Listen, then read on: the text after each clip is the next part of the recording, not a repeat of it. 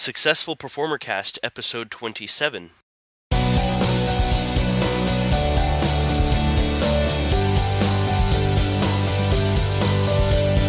This is the show that interviews one full-time professional entertainer per week with the goal of inspiring and equipping those who are working to make the leap themselves. This is the Successful Performer Cast.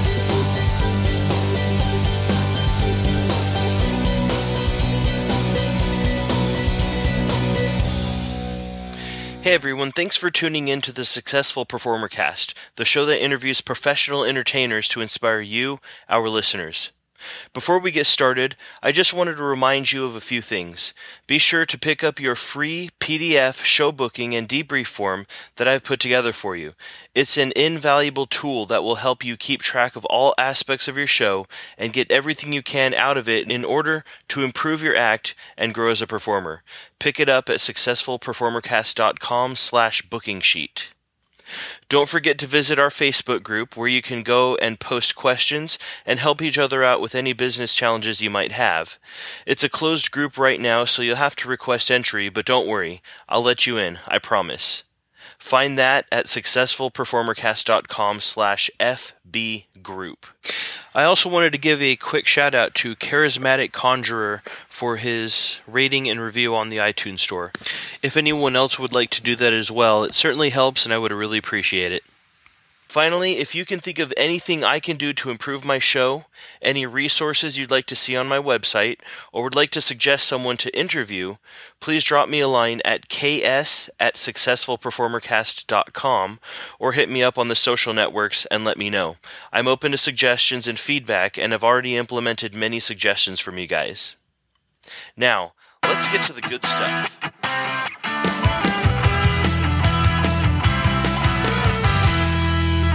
It's my pleasure to welcome to the show a wonderful performer. Christian Cagigal is an actor, writer, and magician out of and around the San Francisco Bay Area. He is one of 10 Bay Area artists on their way to becoming icons as dictated by the San Francisco Weekly, and was voted Best of the Bay for the second time by the San Francisco Bay Guardian. He's performed his unique brand of slightly creepy, and I would add mildly disturbing, magic as an artist-in-residence at two theaters, San Francisco's Exit Theater, and Quebec's Beyond the Mountain. Mm-hmm. He's produced a number of his own shows, The 13 Steps, The Pandora Experiment, the long-running OBSCURA, The Collection, and the show Now and at the Hour, which he's currently working on a performance film of, and that is being directed by internationally recognized San Francisco filmmaker H.P. Mendoza. Finally, he's also consulted for a number of theater companies such as A.C.T's MFA program, Crowded Fire Theater Company, the Traveling Jewish Theater Company, Marin Shakespeare Company, Exit Theater's DIVAfest, and the San Francisco Ghost Hunt Walking Tour. Christian, I'm super excited to have you on the Successful Performer Cast as a guest. Thank you so much for being here today. Oh, thank you for having me. Hey, my pleasure. So I'd like to start off with a little bit of inspiration. I would like to hear from you. Do you have a favorite success quote or a specific mantra that you live by? The quote that I think I still have up on my Facebook and I occasionally use on signatures and such. Mm. And I've never even questioned or looked into it, but I believe it's Jim Henson. It's a quote that I learned of his shortly after he passed, which was "Take what you got and fly with it." Nice. You know, it's like, you know, he took some felt and some ping pong balls, and all of a sudden, you know, after a lot of hard work, he created the Muppets. You know. Yeah. And it's like, okay, and especially coming from, independent theater, or what might be now the DIY kind of theater, where you have no budget. In fact, you have nothing. Go make a show. It definitely gave me inspiration to focus on that. To start off with nothing and keep on trying to make work with it and get people to see it. Sure, yeah. Could you maybe give us a specific example of how you've taken that and made it work for your business or your show? A specific example. Well, I think one great example. Anybody who's ever try to do shows on any level, they may have experienced. If you're lucky enough to have all the money in the world, and then put on what you want to put on, it almost makes things worse. It, kind of a classic mantra actually in art is I can't remember it. Sorry, it's a bit early for me. That's all right. It's sometimes like having limitations is what makes you more creative. Oddly enough, you become more imaginative when you have to use your imagination to make something work, as opposed to literally, I get to have the dragon on stage, and then I get to have all the lights I want, and then I have all the people I want on stage. I didn't get to have any of those things. I wanted to experiment with theater and magic and how I can mix them. And I would love to have done little playlets and scenes and sets and whatever, but I was not going to be able to afford to do that while I experimented with theater magic. So I had little tiny black box theaters that might seat 30 or 40 people. And I had a few dollars so I could maybe buy a few props. And with me, that became old antiques. And the rest was just storytelling. My methods are most of my methods are not anything particularly crazy or innovative. It's stuff anybody already knows in magic and mentalism. And it's okay, well, can I take what I already know? Can I take these couple old props that didn't cost too much, and then take a room full of people and a story, and can I try and create a world of magic with that? And it's worked out so far. Awesome. So, Christian, could you bring us into your journey into how you discovered magic and mentalism, or how it discovered you? I think it's like most of us, I was a kid. I discovered magic. I didn't stop, and then I eventually discovered Harry Anderson, and Harry Anderson's Hello Sucker special on Showtime. And I recorded it and I watched it 1,000,001 times, and I just completely fell in love with all of it. Particularly the moments that were more like theater, that were more like storytelling, like the needle through arm, like the 3-card monarch. And I completely love that. And to this day, I could probably still recite the entire special, word for word. And then a couple weeks later, by coincidence, on some local magazine television show in San Francisco called Evening Magazine, actually, they go to different locations every week, or every day. And that's when I learned about the House of Magic on Chestnut in the Marina. And I was like, oh my God, Mom, Dad, I gotta go, you gotta take me. They took me the next day. And I was 11 going on 12 at the time. For the most part, I just never stopped. That's how I discovered magic. And so I, learned magic, going to the House of Magic, and, I didn't have other magicians to hang out with yet too much. But apart from that, I didn't have anybody. I didn't go to conventions. My parents didn't have money to do that. So it's everything was watching TV specials of magic, recording them, play back in slow-mo, frame by frame, learn how to do things that way too. Teach myself, go practice in the mirror. And then a couple years after that was high school, and I'll take theater class. And I mean, pretty much I always knew what I wanted to do. I wanted to be an actor, and maybe even do musicals, but definitely a magician. And find ways to weave all these things together. I interned for Jay Alexander, who's one of the top corporate guys who lives here in the Bay Area, and helped him on his shows and learned from him and learned the business side more, and did cold calling for him and stuff like that. Oh wow! Which I still hate doing. Well, I don't even cold call. I cold email. Okay. Yay, internet. For us nerds who are antisocial, the Bay Area is kind of like maybe 2 or 3 or maybe even 4 different magic communities. The Bay Area is always kind of like separate sections, but there's definitely overlap, and that put me in contact with my good friend Jim Fassbinder, who's a mentalist dude, and I helped him create the San Francisco Ghost Hunt walking tour. Wow! and I even did some research on it, and going through college, he helped me out. I did research for him, and he threw a few bucks at me, and I gave the tour on off nights sometimes, so that helped me. That helped me out in life, and a little pocket cash to get me through college. And I get to tell ghost stories and do magic tricks, right, at night. Worst ways to make a living. But that again was like storytelling and magic, and learning a different style of magic, because it would be a little spookier, and learning things to do, like I was already doing haunted key, but I had to get bold and be willing to do things like haunted key in someone else's hand, right? Yep. And I'm all like, you want me to do what? No, I can't do that, because I was used to like nice safe magic tricks where I've learned all my skills and I know I will never do them wrong, right? As opposed to mentalism or spookier magic, where sometimes you have to like hand over a little bit of the power to someone else. Yeah. And if it works, you have this amazing moment of mystery and magic. And so doing more of that on the tour definitely became an influence on me too.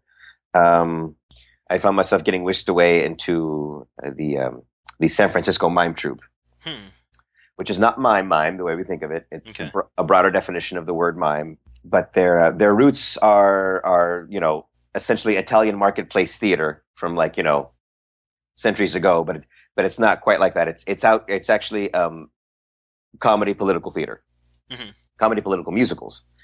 So it's like since the 60s, the mime troupe is goes out to different parks throughout the summer in the Bay Area and puts up their stage. And these are even professional actors that are involved, because they're company members that are producing it.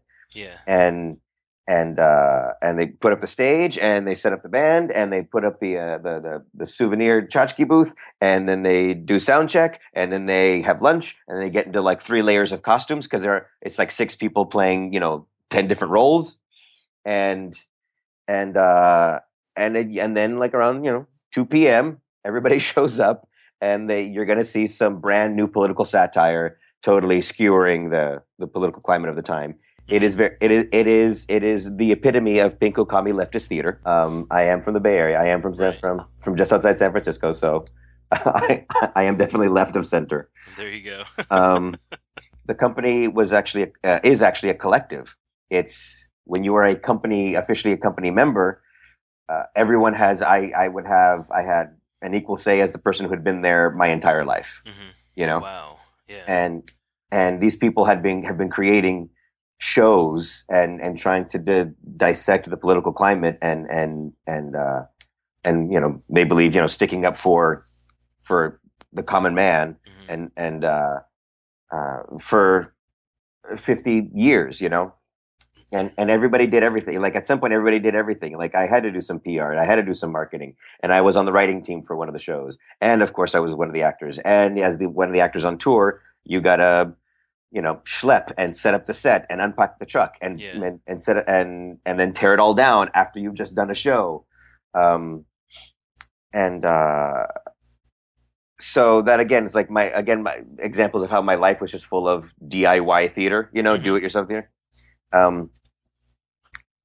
Yeah, you just go in and you get your hands dirty. You learn as you go, and just do it.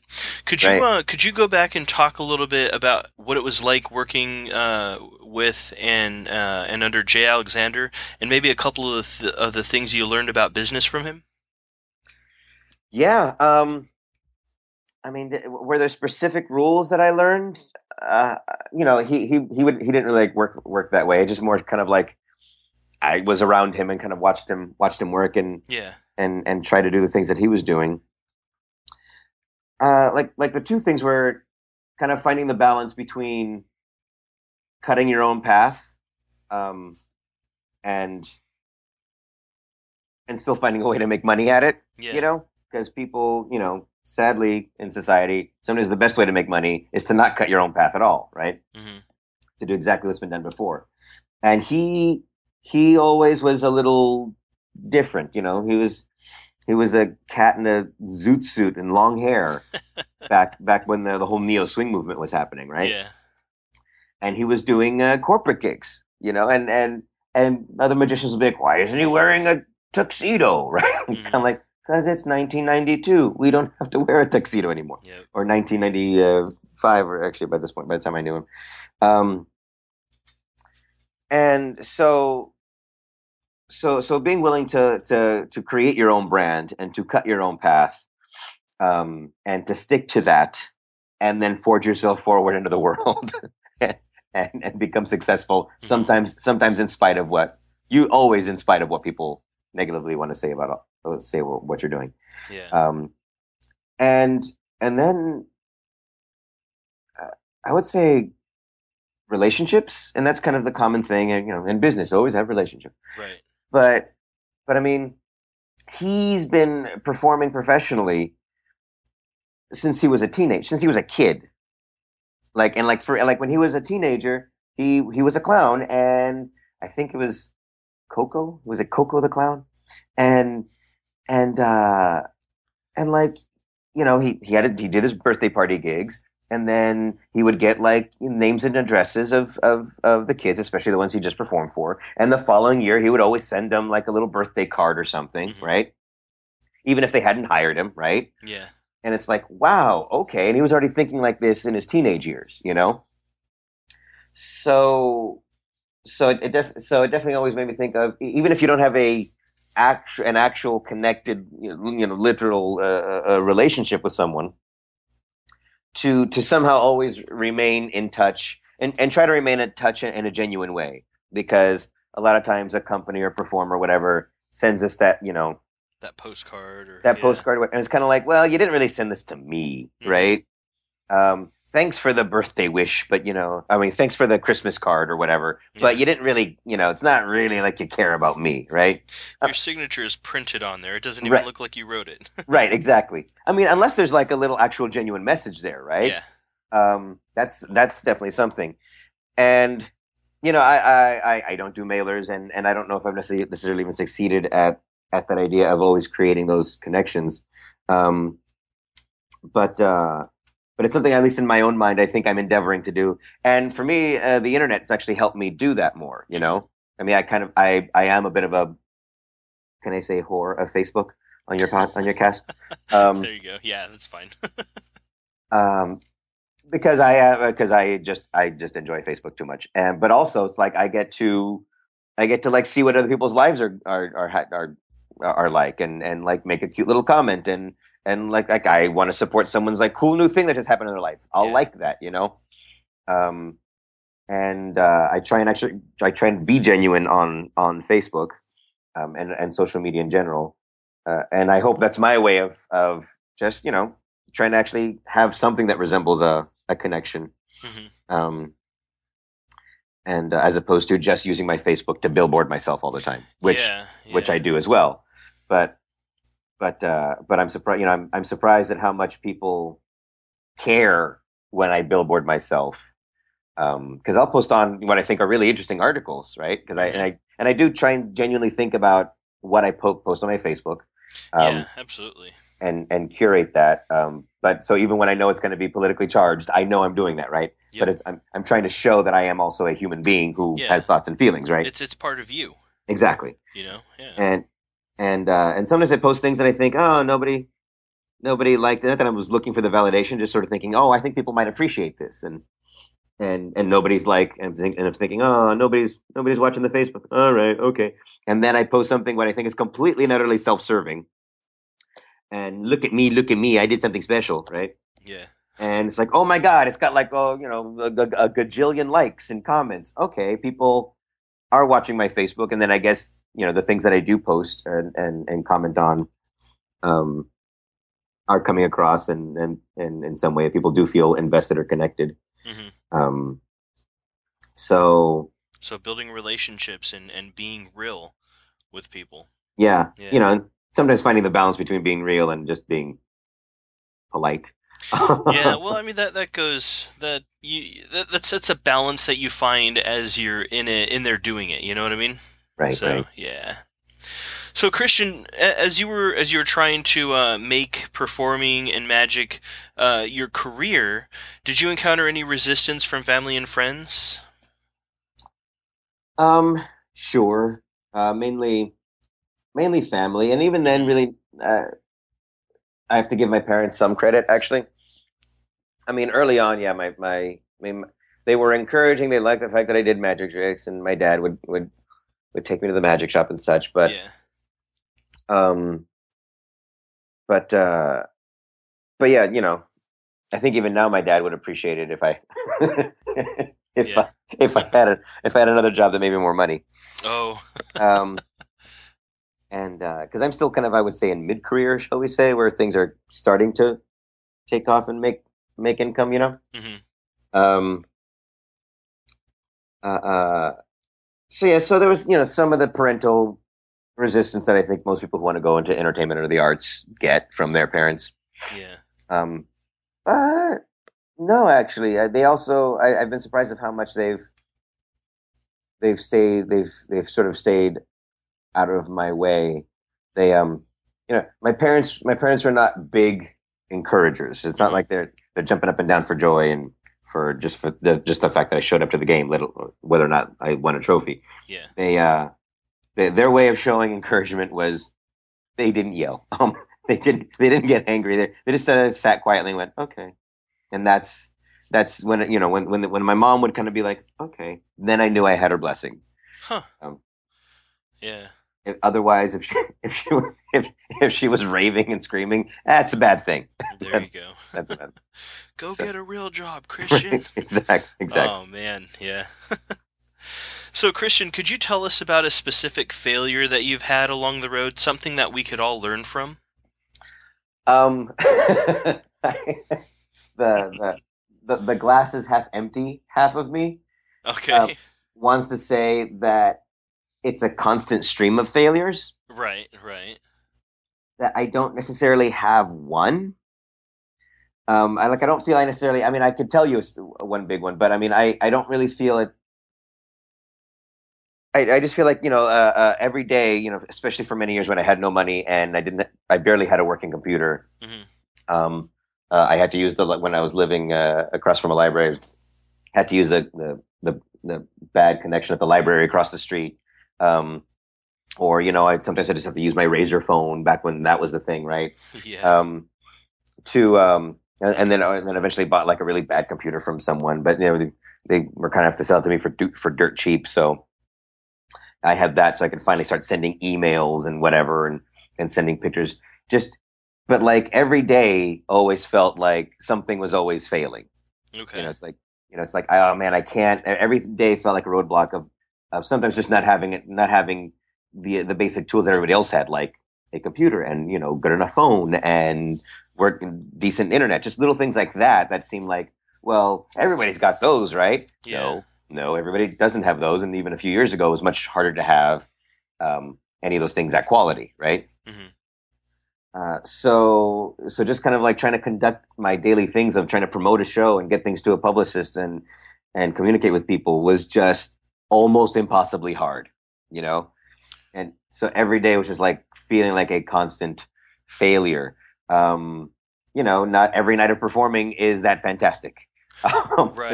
Especially when you're developing what to you is a new style and experimenting with how you can work with people and involve people more and more, and will they love it or hate it? And my shows can be 1 to 2 hours long of storytelling and theater, and not necessarily what is considered traditional entertainment. So sometimes you're just staring at an audience full of faces who aren't exactly too jazzed with you. Yeah. And Yeah. you just keep going. So it's like the lesson that I have from all that is just kind of like, you know uh, when it seems completely impossible, you're probably right. Just keep going. That's all and I don't even know why I kept going. Just because stay the course. just because, I mean, there are times where every day I just wanted to give up. Hmm. Every day I'm going, why am I doing this? Why is this basic little task so hard? Or even creating the show next to impossible, or dealing with this person with this part of my show, or dealing with that person and that part. Why is all of this never easy, and sometimes not even fun? Hmm. A lot of times it's not even fun. Yeah. And and so I think it's kind of like the most simple lesson of just like, when you feel like you're always failing, you just keep going in spite of yourself. Yeah. One of my previous interviews was a juggler named Scotty Meltzer. Mm-hmm. And one of the things he said, and this is something that he actually used for one of his clients in one of his shows, was that everything that I've achieved up to this point has been built on a big structure of failures, basically. Mm-hmm. And you hear it all the time. People say, fail often, fail forward. The thing about failure is it's always something to learn from, and oftentimes you don't even have to really call it failure. Right. It's just something else to learn from, and the only time you fail is when you don't actually learn from it. Right. Mm-hmm. And I think a way of putting it into perspective for someone who is still is passionate about magic, has not decided yet to do it professionally, whatever the term professional means. Right. Everybody, most people are learning from doing cards and coins at first, right? It's the Mm-hmm. it's the affordable form of magic, a book or a video and a deck of cards from Walgreens, right? Yeah. But everybody has to go in front of the mirror eventually and try it out on their own, right? Mm-hmm. And you practice and you study, you practice and you're trying, and that's a constant stream of failures you're having. It's like, oh no, I did that wrong. Oh no, I did that wrong. Oh, let me try it this way. Oh no, that didn't work. Let me try it this way. That didn't work. I don't like the way the person who created the trick does it. Let me try this instead. Oh, that failed. Oh, that failed. You're not considering them failures. You're just kind of, it's just practice. You think of it. You're just practicing your skill. Mm-hmm. But any practice of a skill is a constant stream of little failures before your brain and your hands figure out, oh, click, that's how it's supposed to work. Yeah. And you might discover things that the original creator of the effect didn't come up with because you tried something different and you tried something else different and you tried something else different after that. That's the micro version of life, I guess. Yeah. You on the road to finding what works, you find everything that doesn't work. Right. And then you just keep going until you find the one thing that does work. So, Christian, on the other side of the spectrum, can you tell us about one of your favorite successes? When you're doing more spookier mentalism bizarre, Mm-hmm. not every response is going to be, the David Blaine run away from you response, right? Yeah. I love that stuff. I love doing magic where I know I got the laugh and the amazement and the applause, because yes, it does fill my ego and my delicate inner child, and also it's a constant stream of communication. Boom, this worked, and oh, that worked, and I got that reaction, and there's this back and forth communication with an audience, and that's wonderful. But when you've successfully weirded an audience out, when you've successfully got them to wonder if this magical antique really is spooky and haunted or has magic powers or whatever, right? That doesn't get the same kind of strong response all the time. That gets quieter responses. That gets, like, I think Darren Brown calls it, like, kind of like the low bass rumble, Mm-hmm. where there is an effect in the audience. The audience has experienced an effect and they are amazed by it. They just don't know what to do with that feeling of amazement. Yeah, they don't know how to act. Right. Yeah. And that's a much harder, at least for me, a much harder response to gauge. Yeah. So I don't know if I'm boring them or not, right? Mm-hmm. And even to this day, like, I'm a little more confident about what I'm doing, but I still don't know. So the reactions I'm going for a lot of times are ones where you are going to carry that experience and think about it for hours, weeks, and if I'm lucky, years later, right? Mm-hmm. Where it's just something where now the show and the experience of the show really has become yours, and you have an ownership of it, and you will think about this show for the longest time to come. Where traditionally, lots of magic shows, let's face it, we can forget about them. They're fun. We might remember one trick. Oh, the guy took my quarter and shoved a cigarette through it, and that's about it. Yeah. I love the idea of the experience of my magic show being yours and carrying through your soul, shall we say, for the rest of your life, if possible, right? Right. Just being with them for such a long time, or maybe actually becoming part of them. Right, right, and who knows what that means to them, how they contemplate that, and I think that's the any great art does that to you. Yeah. It stays with you, but that means I am not around when those moments happen in your life, right? Yeah. And so, to me, what have become the successes are when I hear way later on, way later on, that someone had seen my show years ago. And they never forgot it. They still talk about it with friends. They still do this. It made them think about this or that. There was one time where we were shooting. We're trying to shoot like a little street magic style trailer for one of my shows, and we're out in front of the ferry building out in San Francisco, and getting people tourists as they kind of walk by and asking them if they want to stop and do something with us, and these three teenage girls walked by, and my girlfriend at the time ran over and stopped them and charmed them into wanting to oh, do you want to help us film this, and blah, blah, okay, great. And so one of them was like, is your name Christian? I'm like, yeah. Are you the guy with the doll? Oh yeah. And wow. And now here's the thing. She was visiting her friends from the East Coast. She was visiting friends in the East Bay, right? Just across the bridge from San Francisco. But she was visiting from the East Coast. The friend she was staying with the night before had seen my show, a year or two earlier, and it was centered around, it was like this 2-hour epic with this creepy doll and stuff that happens with the doll. And she had, and for whatever reason, now 1 or 2 years later, her friend happens to be visiting from the East Coast and staying with her, and she was telling her friend about my show.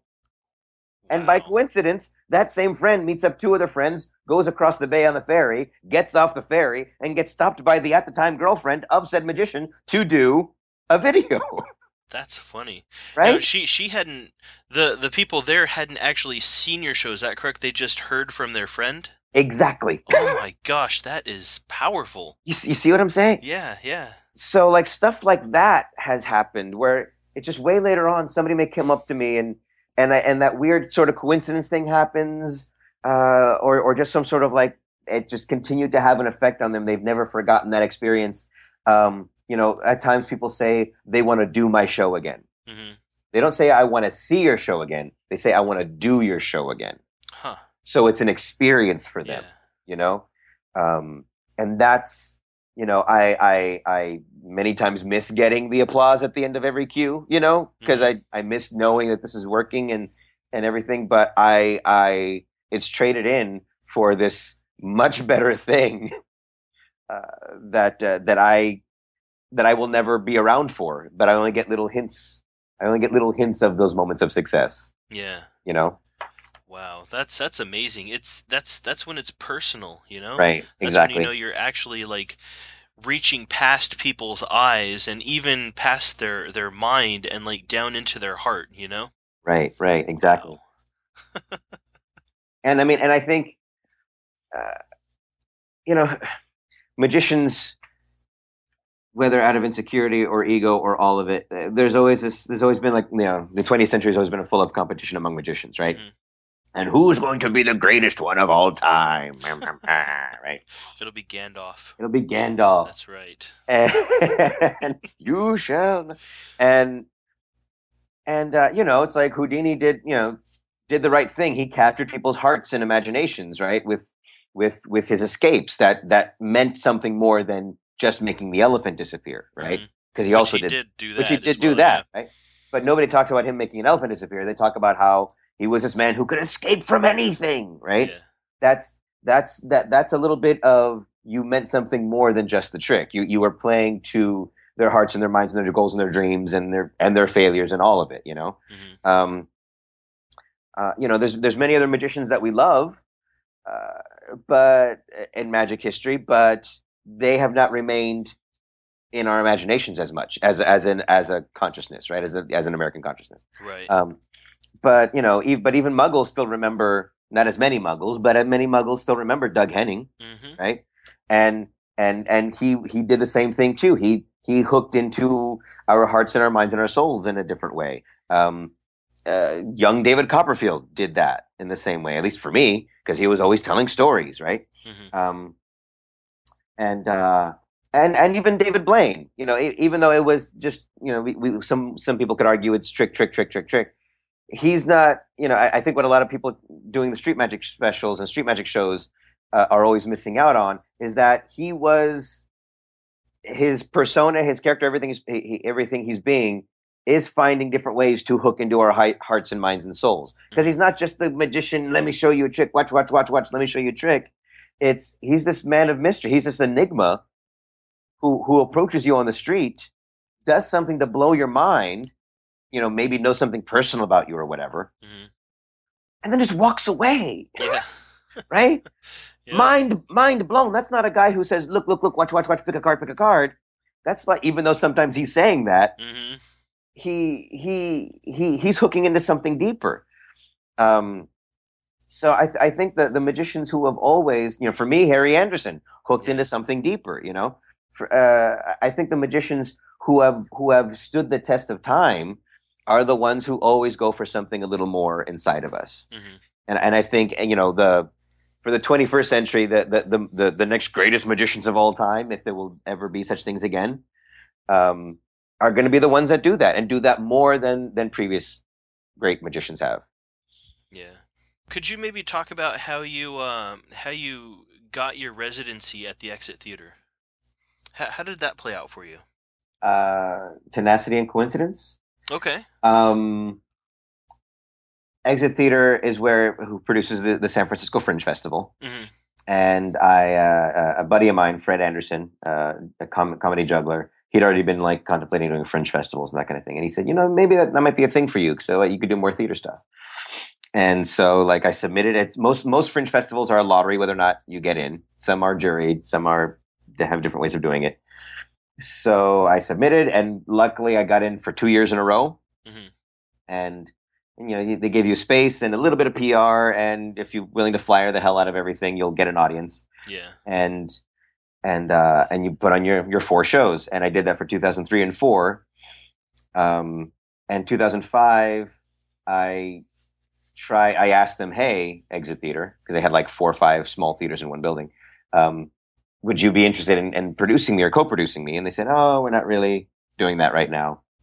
So I got myself a small grant, and through Theater Bay Area and organization here, and that helped pay for the rent for the smallest space for 12 weeks of 12 weekends, and I just produced my show myself, not knowing how I was doing any of it, but it gave me a place to go fail, right? Yeah. Both as a producer and learning the hard way. Oh, here's how you write a press release, and here's how you do this, and not having audiences, and then just doing my own material and experimenting with doing my own material. But Exit kind of took a shine to me from that.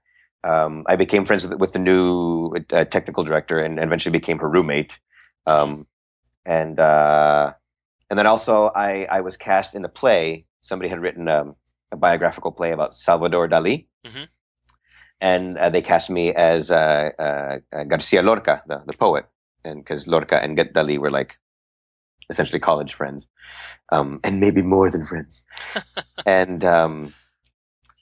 that was produced at one of the venues at Exit, and the artistic director of Exit had seen me there, had seen me play the role, and she loved what I did. So it's kind of like just sort of being around, and then having done the fringe festivals and her seeing me act, I was just kind of around, and she liked me. So when I approached her again and I say, hey, do you want to produce me now?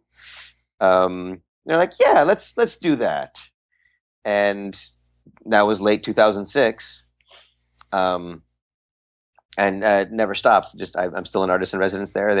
They're happy to produce whatever I want, and and they never get in my way artistically. Wow. And you've produced how many shows there? 13 Steps, Mm-hmm. catchy title. Yeah. Um, Especially uh, for magicians or Especially for movies, mentalists. right? Then it was the Pandora Experiment, Now and at the Hour, which is actually something that they asked me to create to take to a festival in New York, Mm-hmm. and then eventually brought it back here. Hmm. OBSCURA and the collection. So that's 5 shows, and each one has been mounted, you know, 2 to 4 times. Okay. Yeah. Yeah. Yeah. Now, in doing these, who's ultimately responsible for bringing people through the doors? Is that you? Is that them? Is that a combination? It's a bit of a combination. Yeah. They Okay. have they have their publicist who does the usual initial press release, and then keeps up the calendar listings. Calendar listings are probably more important than trying to even get pre-press. Okay. Um, um, Listings on the website or yeah, listings on okay. the website, on SF Weekly's website, but and even better if it could still be in print, even though people don't do print anymore. Yeah. Um, but for the people who still do, it's like since they can't fit everything that they can on the website um, in print. If you can be one of the few things that are in print, Mm-hmm. you also have a fighting chance of Yeah. getting noticed, right? That gives you more credibility. A little So. bit. I still think our brains think like that. Yeah, I still think that it seems more credible. Mm-hmm. I think it doesn't really matter, the credible, not credible, but I think our brains still think like that because we're still kind of a print generation, which Yeah. which may end soon. Um, And maybe but sooner than we think. sooner than we think. Yeah. But so he keeps up that end of it, Okay. and I mean a lot has come from just calendar listings, just like, and a lot of those calendar listings I put up myself online, and I will pay the extra money to get the better viewing, to get the picture up or whatever, Mm-hmm. um, and and I've always been like, I always do a poll at the end of a lot of my shows, like a straw poll, just show of hands. How many people, how many people have seen me before? How many people are new? To this day, it's still half and half. Mm-hmm. I'm like, new people, where did you come from? And they say, oh, I saw it on a website. Which one? San Francisco something? And that's like every website here is San Francisco something. Yeah. So it's like, I don't know where you came from, but it's still very much online. Um, so that's that end of it. And then me just using my own email list, which is not a huge email list at all. I don't go trying to snatch every email in the world, Yeah. and I've even like cut people out of the email list who weren't opening them after many years. True. Yep. So I have actually a rather small email list, but they're very diligent, and they typically give me a high open rate and a high click through rate. Mm-hmm. And if I ever make a mention of, hey, and please spread this email to a couple friends you think may like it, and let them know about the show, they do. I can see where those things are going, and there's always a handful of people. So it's like, maybe I may have a smaller open rate some nights, or some weeks, Mm-hmm. but I have a higher open rate. How can I explain it? Fewer people sometimes open the emails, but those few people have sent them out to more people. Okay, so You know, there's more action being taken on the few emails that are opened. right? Mm-hmm. Exactly. So that Okay. means there's people who are genuinely invested in what I'm doing, Mm-hmm. which I'm grateful for. That they really want their friends to like see it. Yeah. Um, Yeah. Now, so do yeah, you think that's because just like you're so personal and stuff online, personable and I in the relationship building and stuff like that? I think so. Mm-hmm. I like to think so. And I also like to think, because the shows can be rather personal, whether it's me Right. personally sharing myself on stage, Yeah, it's an or extension of yourself. yeah, yeah. But yeah, so I think that's part of it. I always try to remain personable, with all that, and yeah, especially with Facebook. And yeah, and Facebook is the other way that I promote the heck out of things. And Yeah.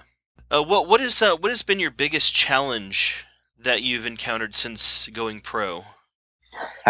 myself, Okay. uh, I mean, everything's a challenge.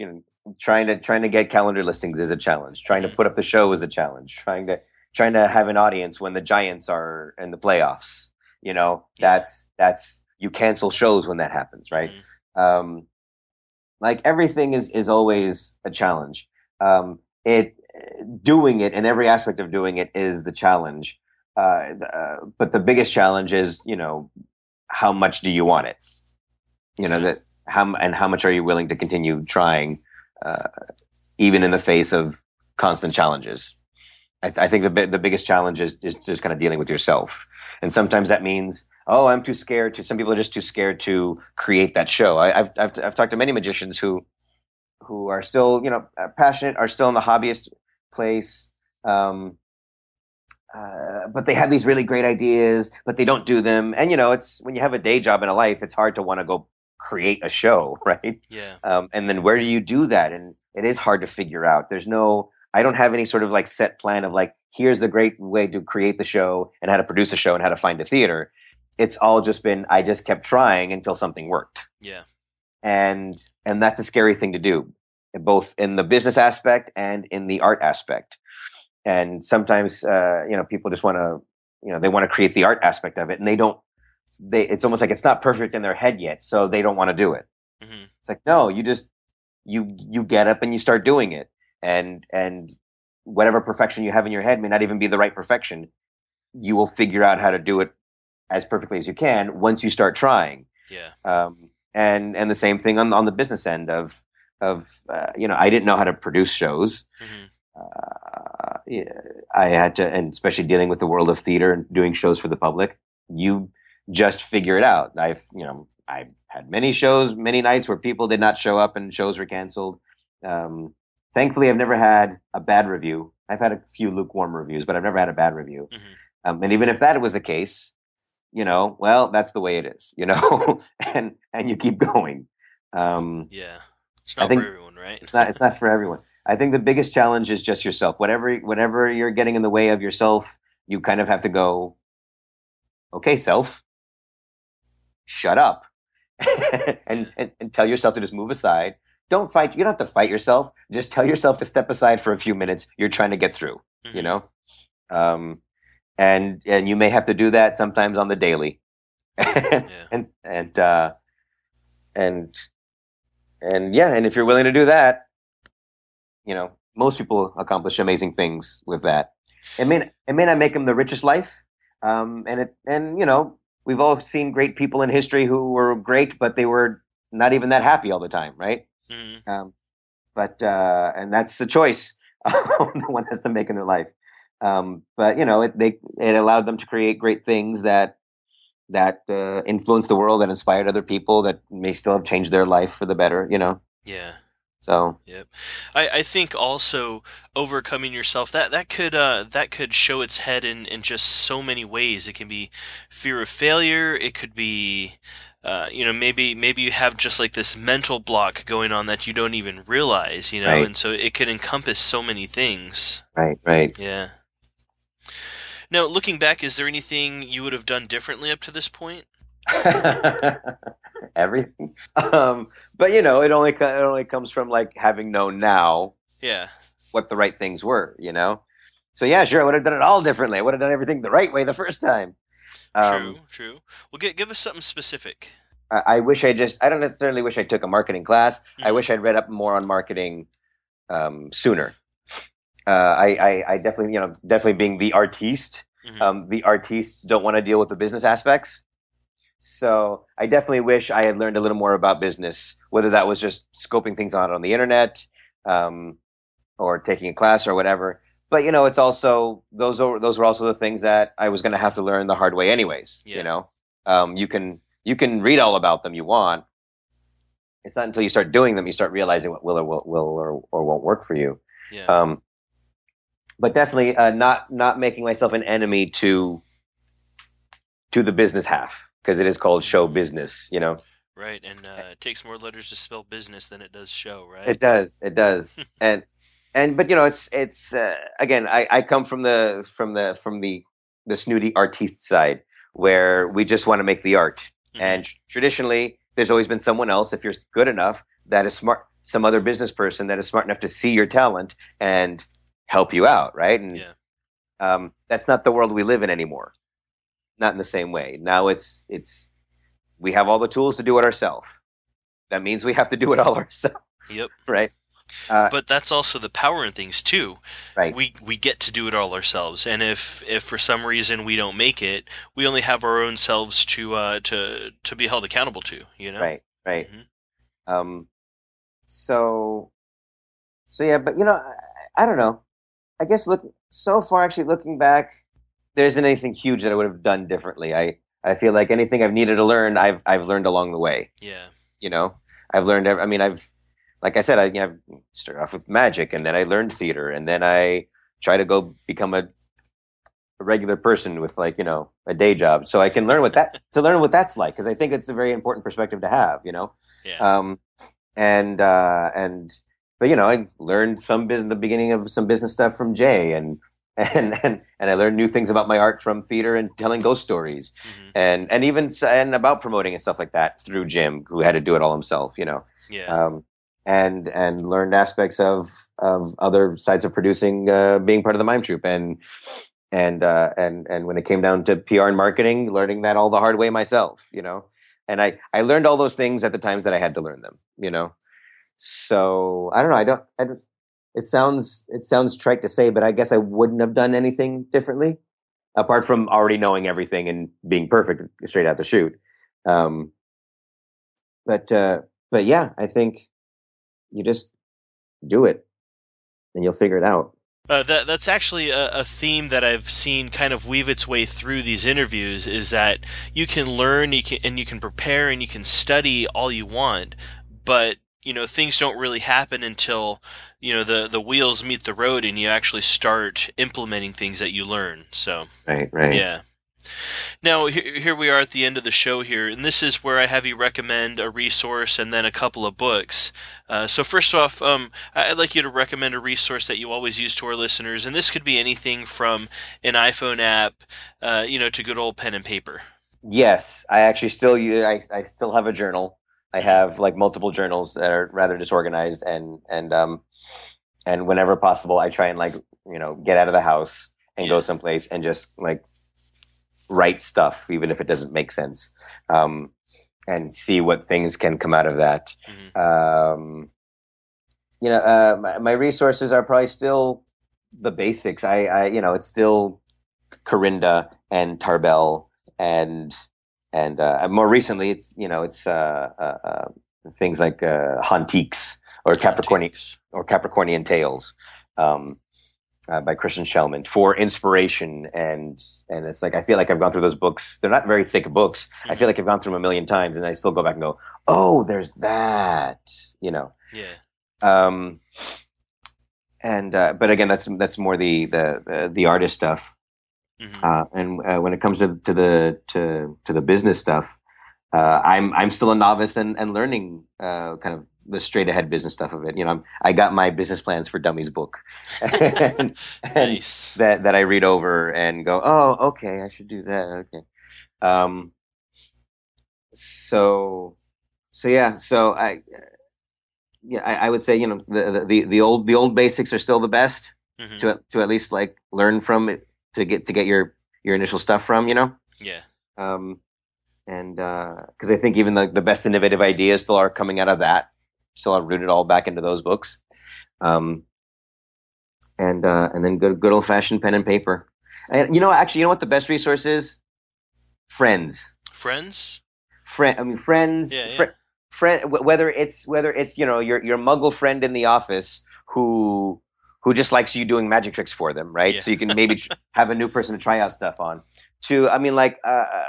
All my friends have been completely invaluable. I have the magician friends and playwright friends and actor friends and director friends, and the corporate entertainer friends who are completely different from the performance artist friends. And I will, especially when creating a show, I'll talk to all of them. And they all have amazing input that the other ones would never have had. Some of my best ideas have come from my director writer friend, because he's thinking like a director and writer, not like a magician. But I mean that, and not just in the creation of the show, but I know a friend that you could talk to, or have you considered this festival? Have you ever heard of this grant? I'm like, no, I haven't. I think the greatest resource are going to be your friends. And if you feel like you don't have the right friends for that, go make them. Yeah. Facebook makes things a lot easier to, it's one thing to send a cold email, but to get like a message on Facebook, it's like, yay, someone loves me. Yeah. So to send us, so to maybe reach out and send a little friendly thing on Facebook. People sometimes do that for me. They do that. They send me emails. They're just people I know online a bit, maybe from some bizarre magic forums. I don't really know them personally, but they reach out to me on Facebook and they say, "Hey, I would like to do something like this, but I don't know." And I try and answer their questions as complete as possible. And with that, so in the long run, I've been very lucky to have some really amazing friends and even just acquaintances that are cool and important magicians that I'm not really close to at all, but we're acquaintances now, and I feel like I can now reach out to them and ask for help if I needed it. It's camaraderie. Yeah, absolutely. Awesome. So I'd like you to do one more thing for us, and that's just to give a parting piece of advice to our listeners, and then tell us where we can find you online, plug your services, and any products you might have. A parting piece of advice. Mm-hmm. When you're making a cup of Earl Grey tea, don't dunk the bag. Just let it steep. Just let it steep. I don't know. I was being stupid. It's deep and theological. It's deep, very deep. Just like in life. Don't dunk it. Just let it steep. Just let it steep. See how deep that was? You see how deep that was? If we pick that apart, that can actually be pretty profound. I mean, you have to like immerse yourself all the way into what you're doing, and not just like dip your toe in. No, exactly. You can't jump up and down and in and out of it. You have to commit all the way, and then don't forget to add a little cream and sugar to make life interesting. Nice. I'm a genius. Oh, that's perfect, my friend. I love it. All right. Well, go ahead and tell us where we can find you online, and tell us about your services. You can find me everywhere online. If you just type in Christian Cagigal, Cagigal, into the Googles, you will find my website, my Facebook, my Twitter. I don't use my Twitter as much, but I'm there. You can find my Instagram. You can on Facebook. You can find my fan page, which I don't use as much because why? If Facebook doesn't let anybody read it. Mm-hmm. I do use my personal one more, and you can friend or just click follow me on the Facebook, and I do like to call it the Facebook because I like to sound like an old man. The Facebook, the Facebook and the Twitter. Yeah. Go ahead. Oh, and then my website, ChristianCagigal.com. Perfect. Oh, and I have my separate for professional corporate stuff, and that is KeynoteMagicEvents.com. Nice. I'll have to check that out. Good times. Well, short note to our listeners, all of these resources and links everywhere that Christian referenced where you can find them online, those you will be able to find linked up in the show notes, and that will be at successfulperformercast.com/Christian Cagigal, and that's ChristianCagigal. Christian, you've helped share all kinds of great information that our listeners can use to help grow their performance businesses. Thank you so much for joining us today and sharing your expertise. Thank you very much. Hey, have a great day. You too.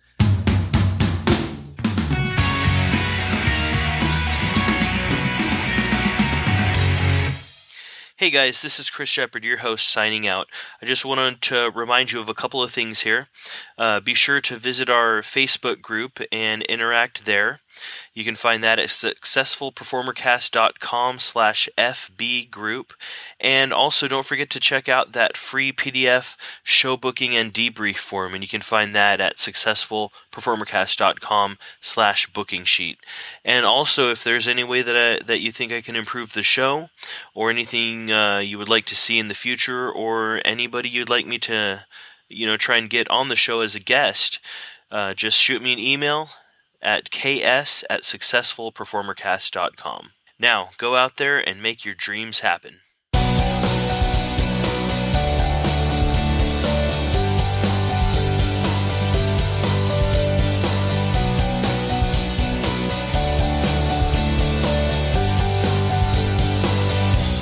don't dunk it. Just let it steep.